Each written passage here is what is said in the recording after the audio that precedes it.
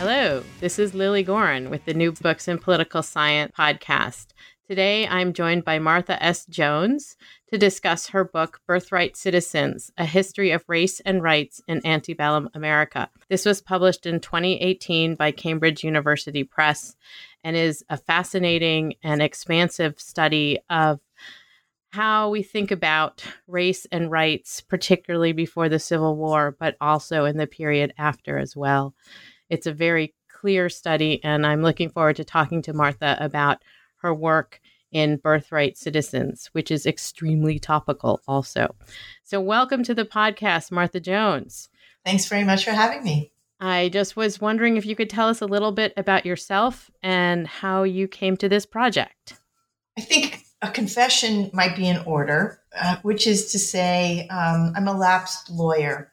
And so first and foremost, when I begin to think about a book project, I'm trying to find a way to spend more time in the courthouse. And in particular in the archives of trial courts, which is where I spent most of my years as a litigator. And at the same time, I'm somebody who sits in the back of, conference meeting halls and listens to papers.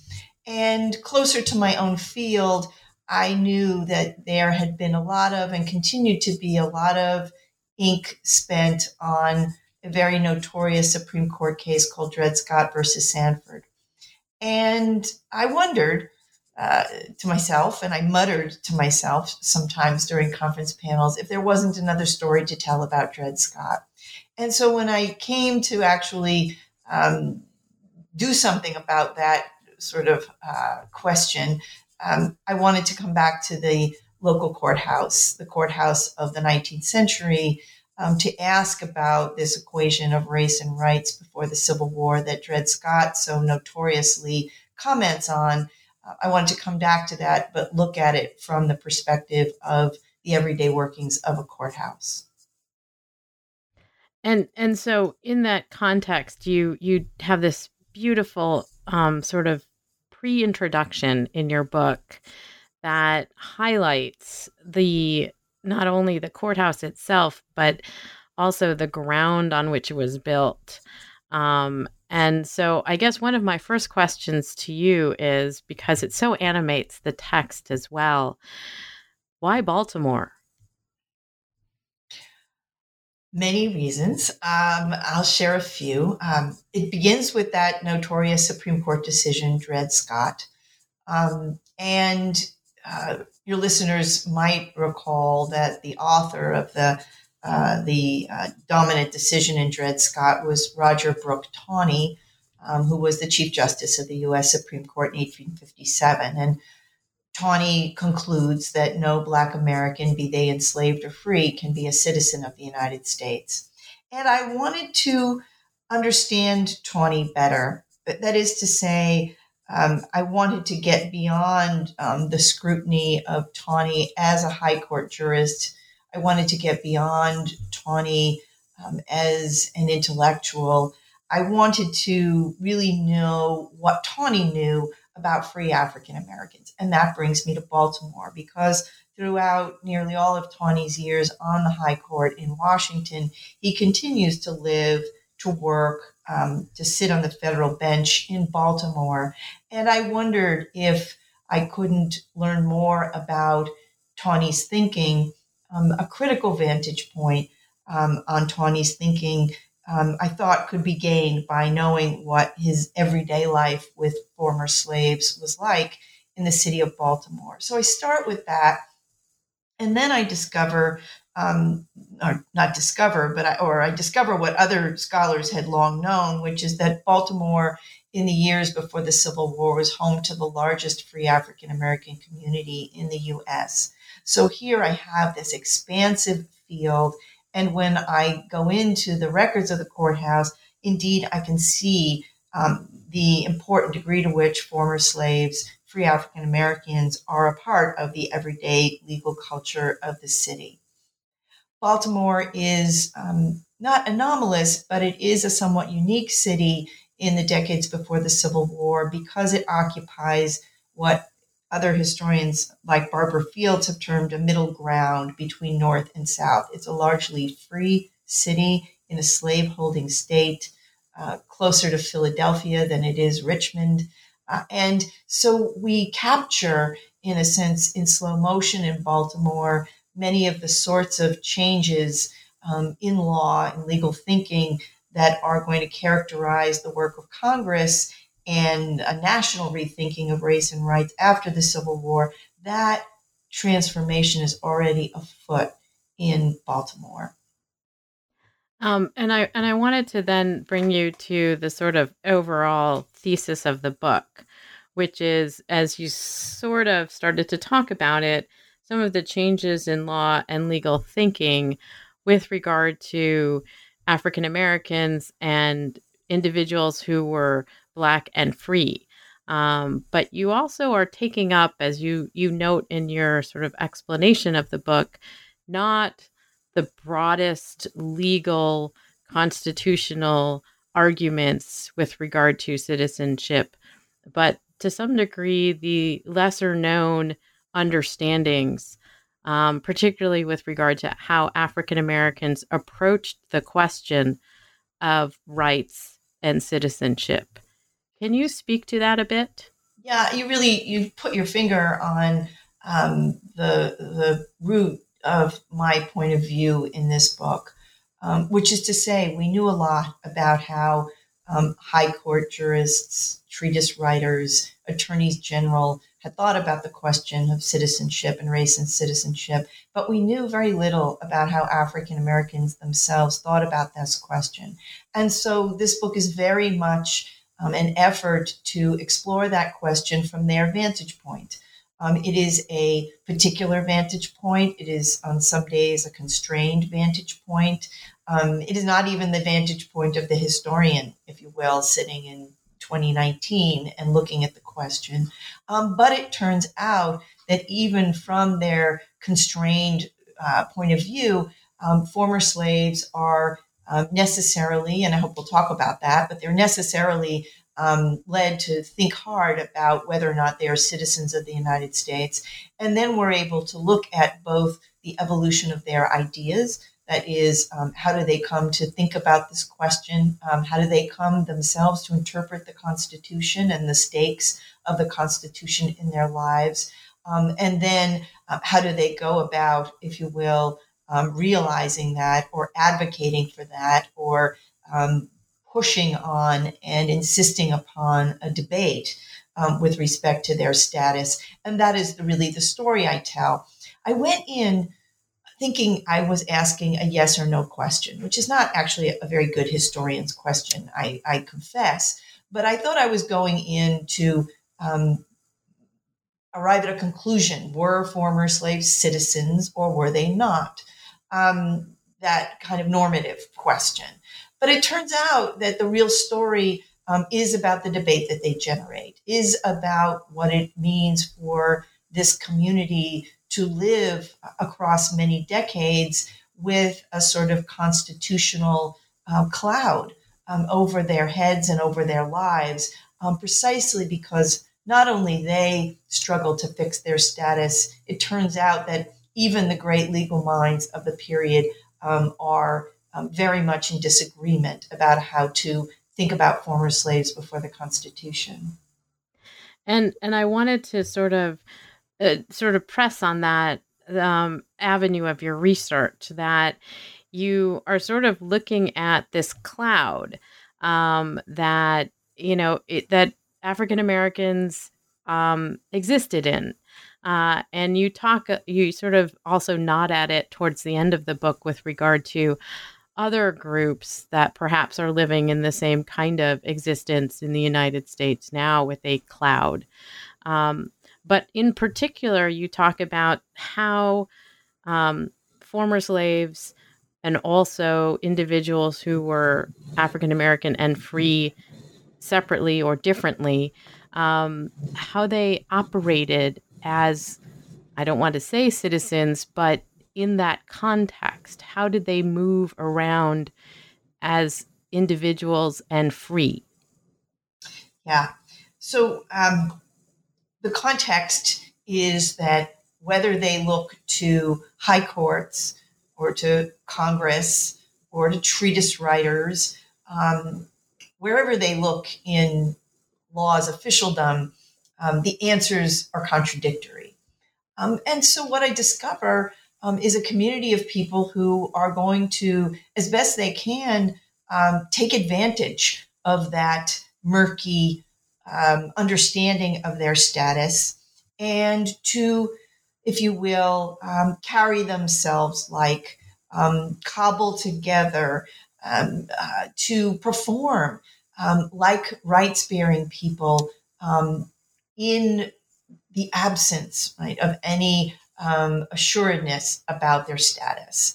So this is why the local courthouse is so important, because there we find former slaves, I think, doing things and having the capacity and the standing to do things that we don't expect them to be able to do, whether it's secure the right to travel or to carry guns or to use the writ of habeas corpus and compel white men before a court to answer their charges, whether it's testifying against white individuals or even serving as trustees. These are all small in a sense, of course, every day in their nature, but very powerful efforts by former slaves to give evidence, if you will, of their status as rights-bearing people. And so these are scenes that we have perhaps overlooked, right, as we've been inclined to want to look at those dramatic moments, such as the Dred Scott case. But it turns out for most former slaves, the U.S. Supreme Court is a distant and largely irrelevant forum, that it is their local courthouse where they are really making their argument for who they should be before the Constitution.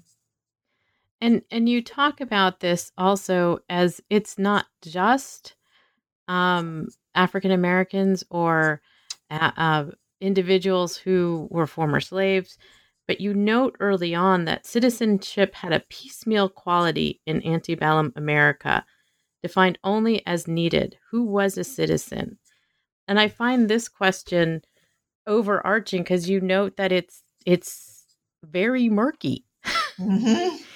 In lots and lots of ways for lots and lots of different groups, that your research was specifically with regard to race, but that there's this question with regard to women also.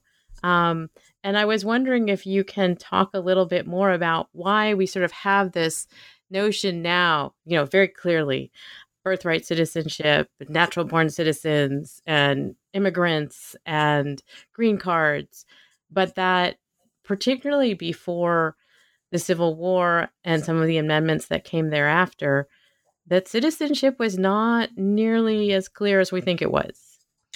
Yes. My former colleague at Michigan Law School, Bill Novak, had written a very influential, a very important article that surveyed the antebellum treatise literature on the question of citizenship. And Novak concludes, and he's right to an important degree, that for many Americans, citizenship is a non-issue. Right? For white men, citizenship is assumed. It's not expressly provided for, delineated in the Constitution. Some white men are going to be subject to the Naturalization Act of 1790, but for those born in the U.S., citizenship is an assumption. It is a conclusion that is naturalized in the minds of white men, and to some degree, white women and children as well. And so partly what I learn is that we only come to this question in the U.S. Not by way of political theory, not as an academic question at all, but that the nation for the very first time is compelled to scrutinize the Constitution and other sorts of authorities on citizenship, precisely because Black Americans put that question on the table. And you're right to point out that the folks I write about will be compared, if you will, to women whose citizenship status is in another way murky, to children, to immigrants. What's unique about former slaves is that they are facing a political climate and a legal climate in which they are threatened with removal and deportation from the U.S. And so their coming to citizenship has a kind of urgency. It gives the debates a kind of urgency that I would say characterizes the way we come to think about citizenship going forward, well beyond the Civil War and Reconstruction and the 14th Amendment, that we could still, until today, understand our thinking about citizenship as having evolved not in an academic or learned way at all, but instead around moments of crisis, of disruption, around moments in which communities that are said to be at an awkward or even at a distance from the Constitution, when those communities organize themselves to press on the boundaries of belonging, then we get new thinking about citizenship. And that was true before the Civil War for Black Americans. We could say it's true today in 2019 for immigrant Americans and their children. And I wanted to ask you about that constitutional period. One of the chapters you in your book explores particularly the thinking at the time of the Constitution and that particular generation, and then what happened thereafter. If you could speak a little bit to how Black Americans were considered at the time of the Constitution and the Revolution, and then what happened following that period. Yeah. So two things simultaneously. On the one hand, we have, by the end of the 18th century, the emergence of a set of ideas that we come to call colonization. Colonizationists are looking out into the future of the new nation. They are mindful that in some parts of the country, slavery is coming to an end, and they anticipate, though it may take many decades, that slavery will end as an institution. And the question for colonization is then, what is the future of former slaves? What is the future of free African Americans? And colonizationists conclude that the future of the nation is that of a white man's country. And so their work is dedicated to the persuasion, coercion, and otherwise the removal of former slaves from the U.S. And this, if you will, sets up the terms of a constitutional puzzle, which is, where do former slaves stand, in particular before the Constitution of 1787? And there's really nothing in that text that resolves that question. So that's one part of the story. On the other hand, much of the sorts of rights that we associate with citizenship are not arbitrated by the federal constitution at all, but are state matters. Political rights, in particular, are being regulated by individual states. And so in the wake of the revolution, in the state I write about, Maryland, African-American men vote. They will lose the vote in the early 19th century, but it is to say in Maryland's political scheme post the revolution, color is not a barrier to political rights. That is a story that will change in the early 19th century in 1802, when Black men will lose the right to vote in Maryland. But it's to say both things are true. On the one hand, colonizationists are organizing to remove former slaves from the country. And on the other hand, former slaves and their descendants are voting in individual states. And that is the murkiness that really introduces then the story of birthright citizens. And so from this discussion, though, you also highlight the fact that um, rights like the right to vote um, or property and so forth were then sort of discussed and pursued by free Black citizens. Uh, but at the same time, that those rights were items that were subsequently taken away by states as they were sort of evolving in the new nation. Can you talk a little bit about this question of rights? Because this is also a kind of chicken and egg in your book, I think, in terms of citizenship and rights and how Black Americans operated with regard to them. Yeah. It's such a good way of putting it, because I do think it is a chicken or the egg problem in this book, because I think, frankly, this is the way that the people I write about approached it, which is to say, they're not political theorists. They are not treatise writers. They are less interested in sort of systematic or scientific thinking about citizenship. They are improvisational.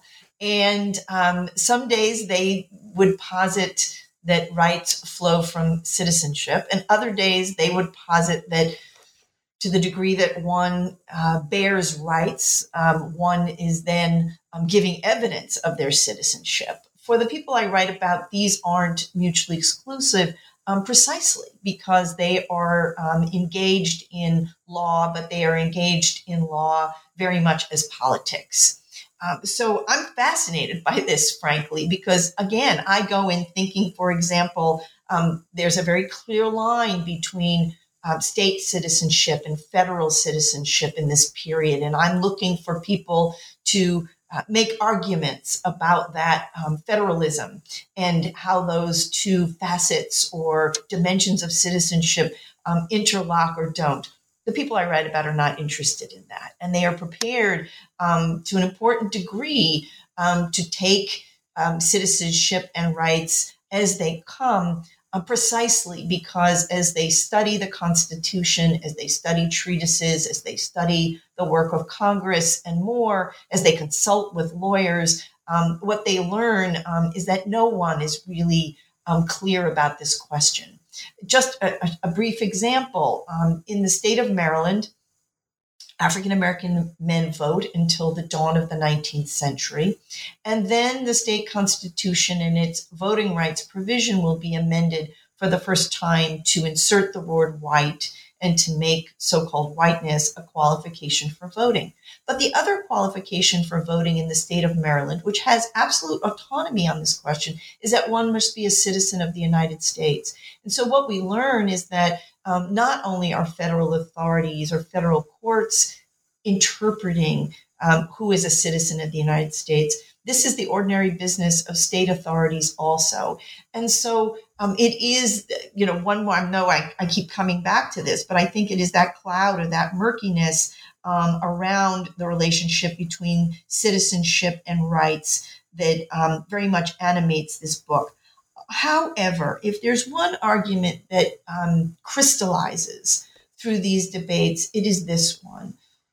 The people I write about believe that if they are citizens of the United States, they are immune from, protected from, they have an absolute defense against the prospect of colonization or forced colonization or deportation.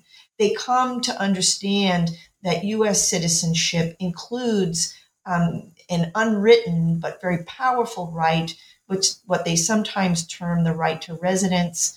Other scholars will call territorial citizenship, that they come to argue, to promote, to insist that they are not only citizens of the United States, that what flows from being a citizen of the United States is this right to remain in the country unmolested and protected from the coercive or compulsory schemes that colonizationists from time to time promote.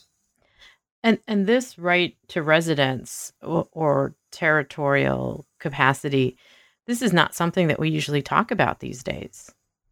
It is, I think it is something we should be talking about, frankly, as we are living through a moment in which our borders are so fraught, and people who leave are now being, if you will, confronted or accosted at the border, having their right to re-enter the United States scrutinized.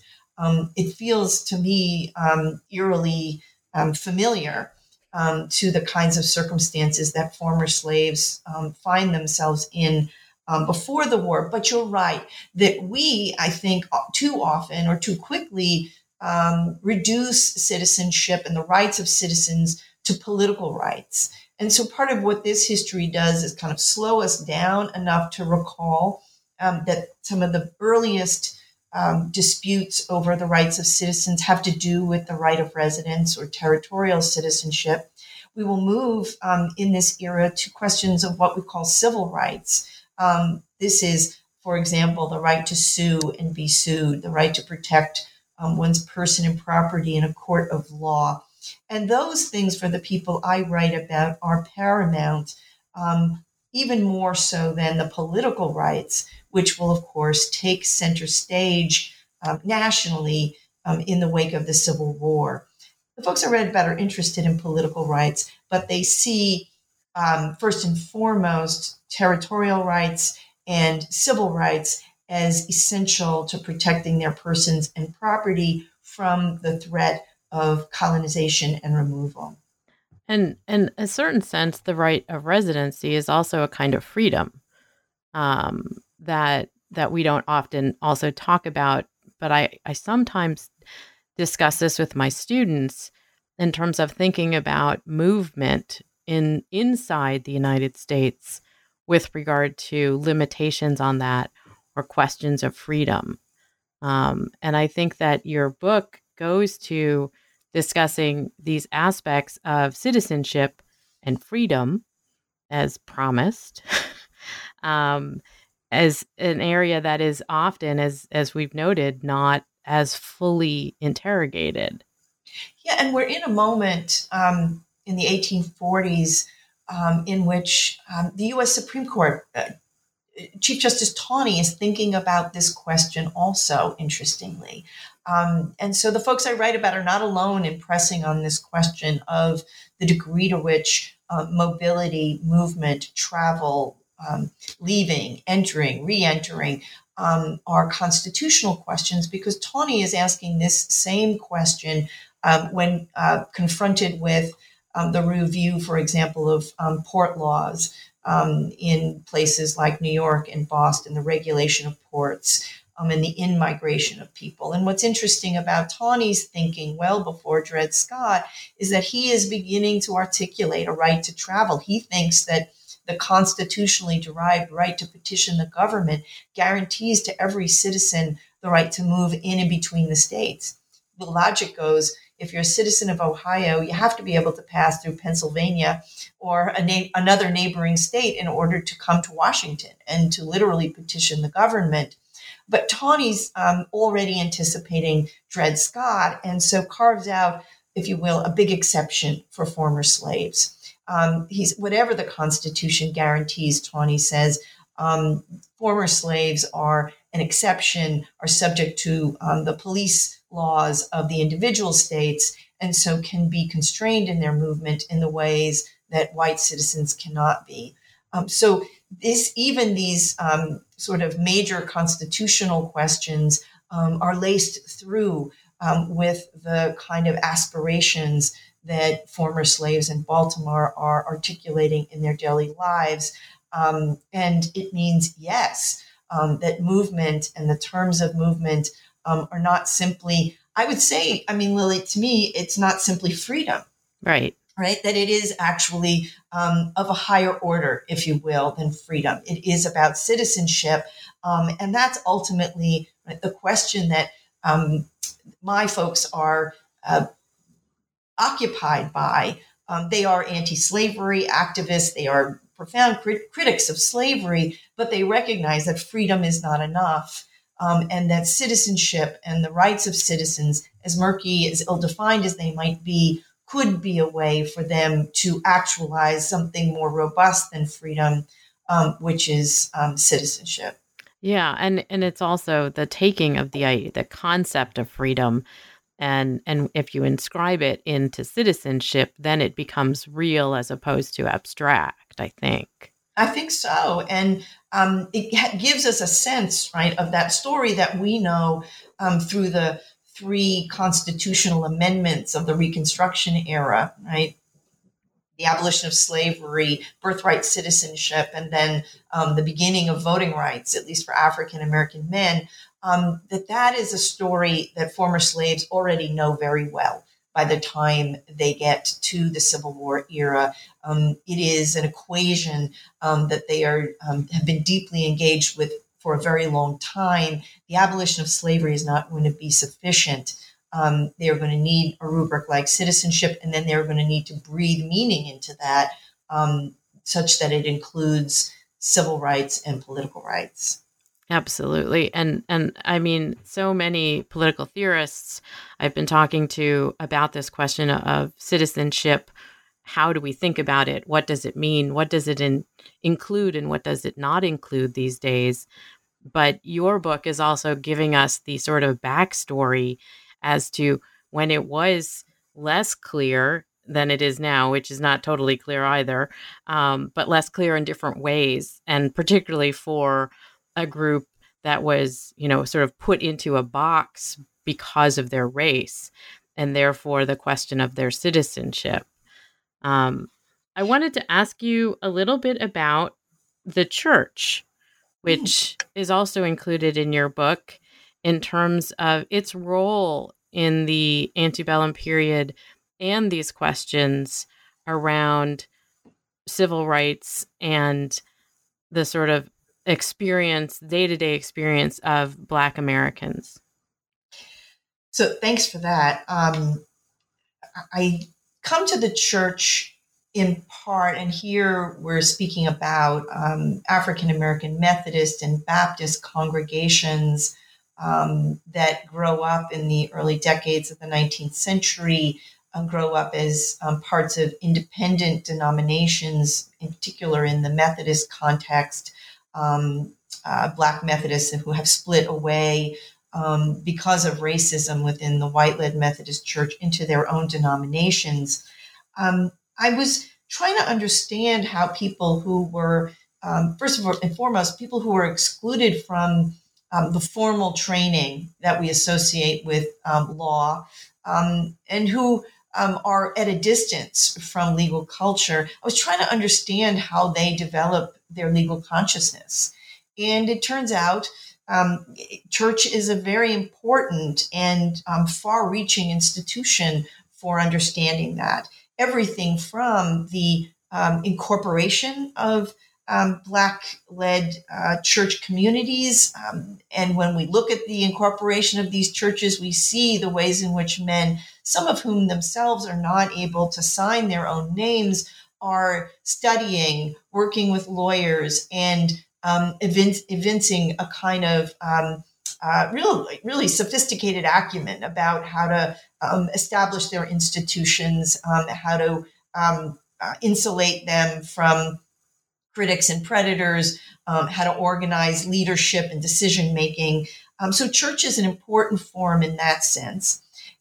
Church is important because African American congregations in this era are also writing their own laws, church law. And so there is a lot of legal thinking that goes into the establishment and the sustaining of church communities out over time. These are institutions that, when there are internal offenses or infractions, are convening tribunals and conducting courts that in many ways mirror the kind of process and procedure that we associate with civil courts operated by the state. And then most importantly, perhaps, the governance of these institutions and the well-being of African American churches will require church leaders to come into the local courthouse, whether they are protecting their institutions and the property of their churches from creditors and predators, or disputes within the church kind of spill out into civil society and bring church members before a local magistrate or judge. We see the ways in which church becomes a sort of school for learning about what law is, how it works, and the disputes that arise out of churches are one of the avenues by which African Americans come affirmatively into the courthouse to evidence their capacity to sue and be sued, to exercise these civil rights that in the Civil War, in the post-Civil War era, will be expressly associated with citizenship. So law turns out to be essential to this seemingly religious realm.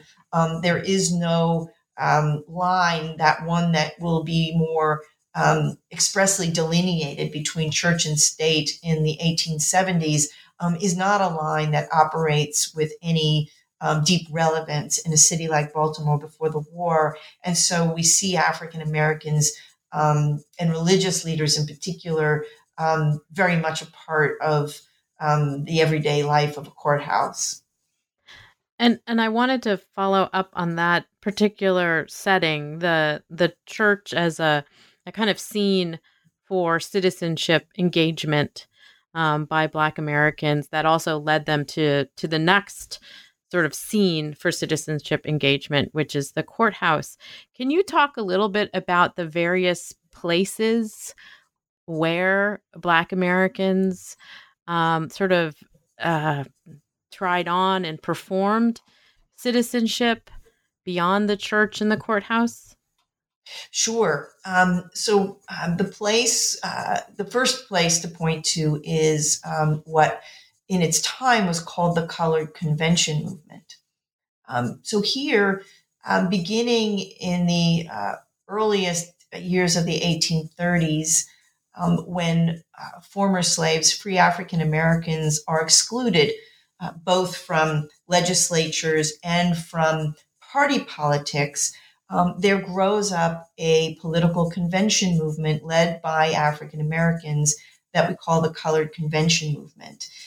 It begins in part as a response to and in an effort to thwart both colonization and Black laws in the individual states, laws that discriminate against African Americans in the individual states, but will really emerge as a sustained, sophisticated, and deeply learned space in which African American activists will organize, share ideas and concerns, but from the historian's perspective, really give a full-throated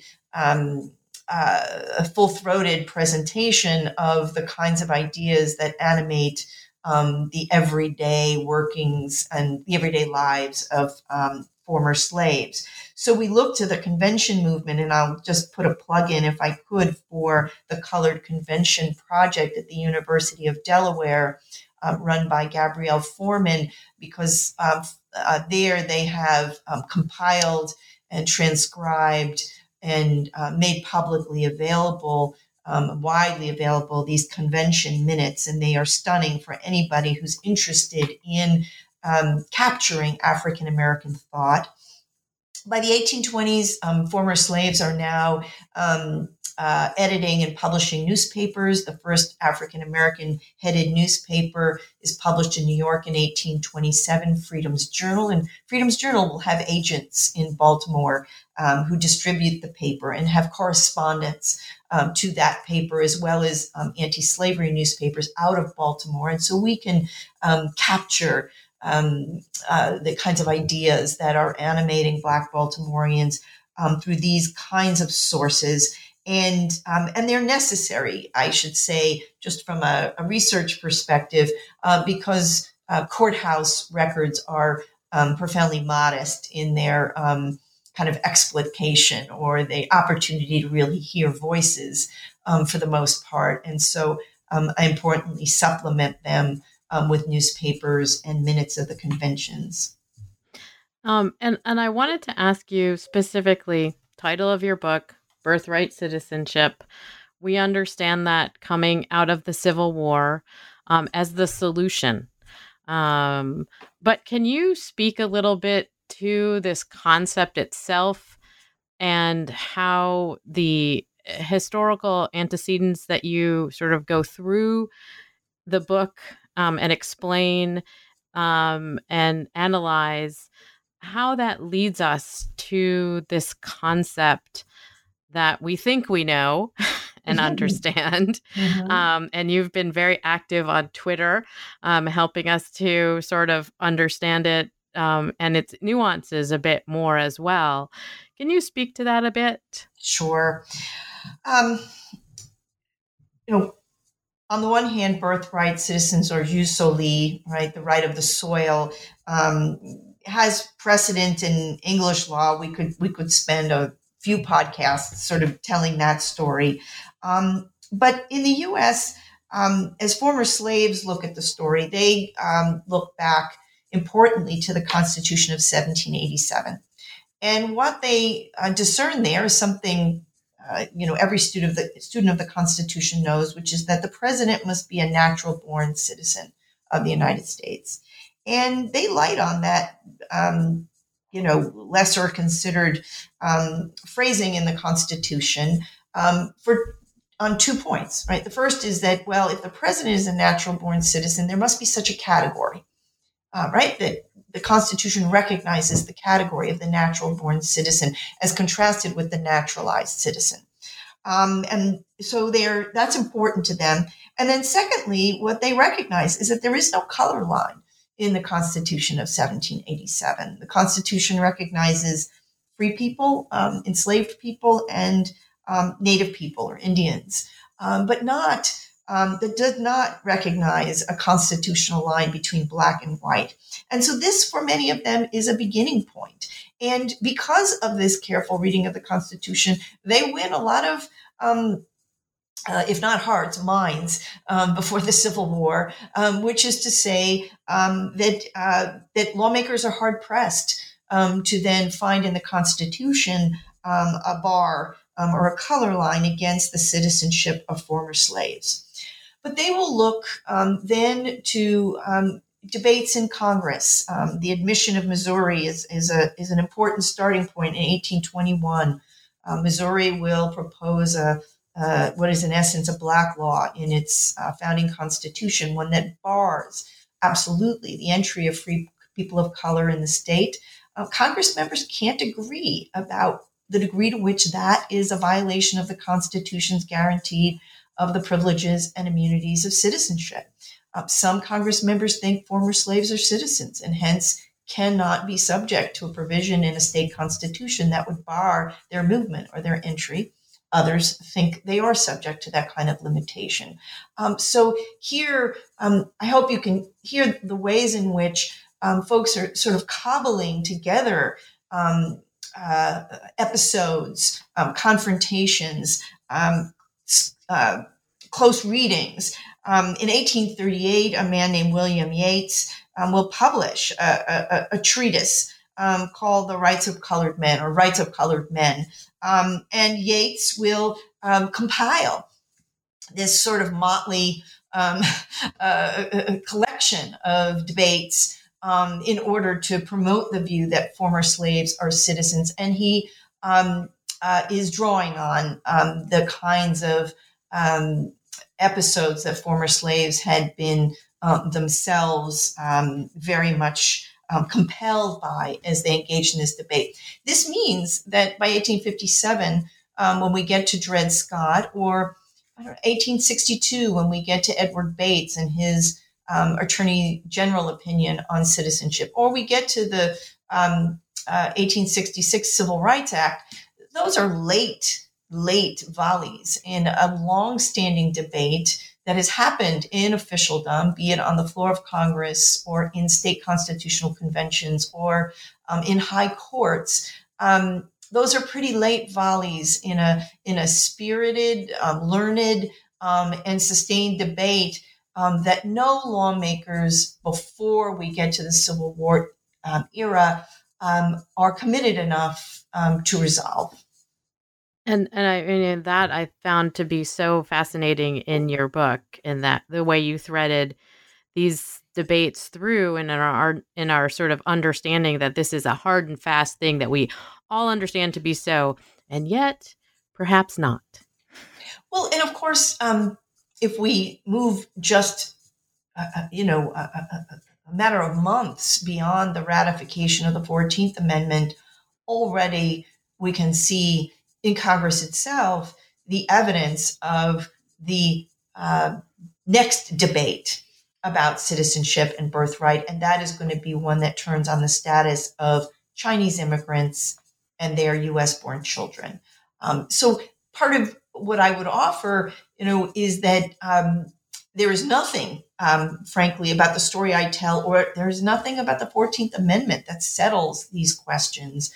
And that instead, what we learn is that citizenship is always, has always been, and really has been through our history, always the subject of renewed and pointed debate, oftentimes turning on the lives and the status of those we would term people of color, and be it Chinese Americans in the latter part of the 19th century, or those people in now U.S. territories, in Puerto Rico, the Philippines, Guam, American Samoa in the early part of the 20th century, be it those said to be unauthorized immigrants today. This is a regular, permanent feature of our democracy, and every generation has in its own way confronted the meaning of U.S. citizenship, in particular the meaning of birthright. This story that I tell is the first chapter, but it's only the first chapter. And it's a chapter that is also embedded in the history of enslaved people in the United States, of course, which makes it that much more complicating given the founding documents and the spirit of the revolution. No doubt, right? I mean, former slaves, we always knew, right, that the anti-slavery cause, very deliberately, very effectively, and in a sense, in a defining way, turns to not only, frankly, the Constitution, but the Declaration, and seeks to compel the nation to not only define itself by those terms, but to transform itself by those terms. Well, it turns out that in addition to the anti-slavery cause, this struggle around citizenship is doing some of the very same work, because the result of the activism, the ideas, the advocacy of former slaves, the result of their work over the decades before the Civil War is not simply the redefinition of their own citizenship. Right? It is the clarification and the definition of citizenship for all Americans going forward. And so this is not simply a story of race and rights, even as that is my title, because the upshot is that these folks who certainly out of their own urgency, the urgency of their lives, of their community's interests, come to redefine citizenship for all Americans. And I would love to ask you now, what are you working on? You've had this smash hit success book timed amazingly with our political climate. What's on your docket next? Thanks for asking. I'm writing a book called Vanguard, which is a political history of African American women over 2 centuries, from 1820 to 2020. We are on the verge of commemorating the centennial of the 19th Amendment to the Constitution, that amendment that addresses the question of women in the vote. And it was really time not only to tell that story from the perspective of African American women, but to emphasize the degree to which for African American women, 1920 is an important but hardly defining episode.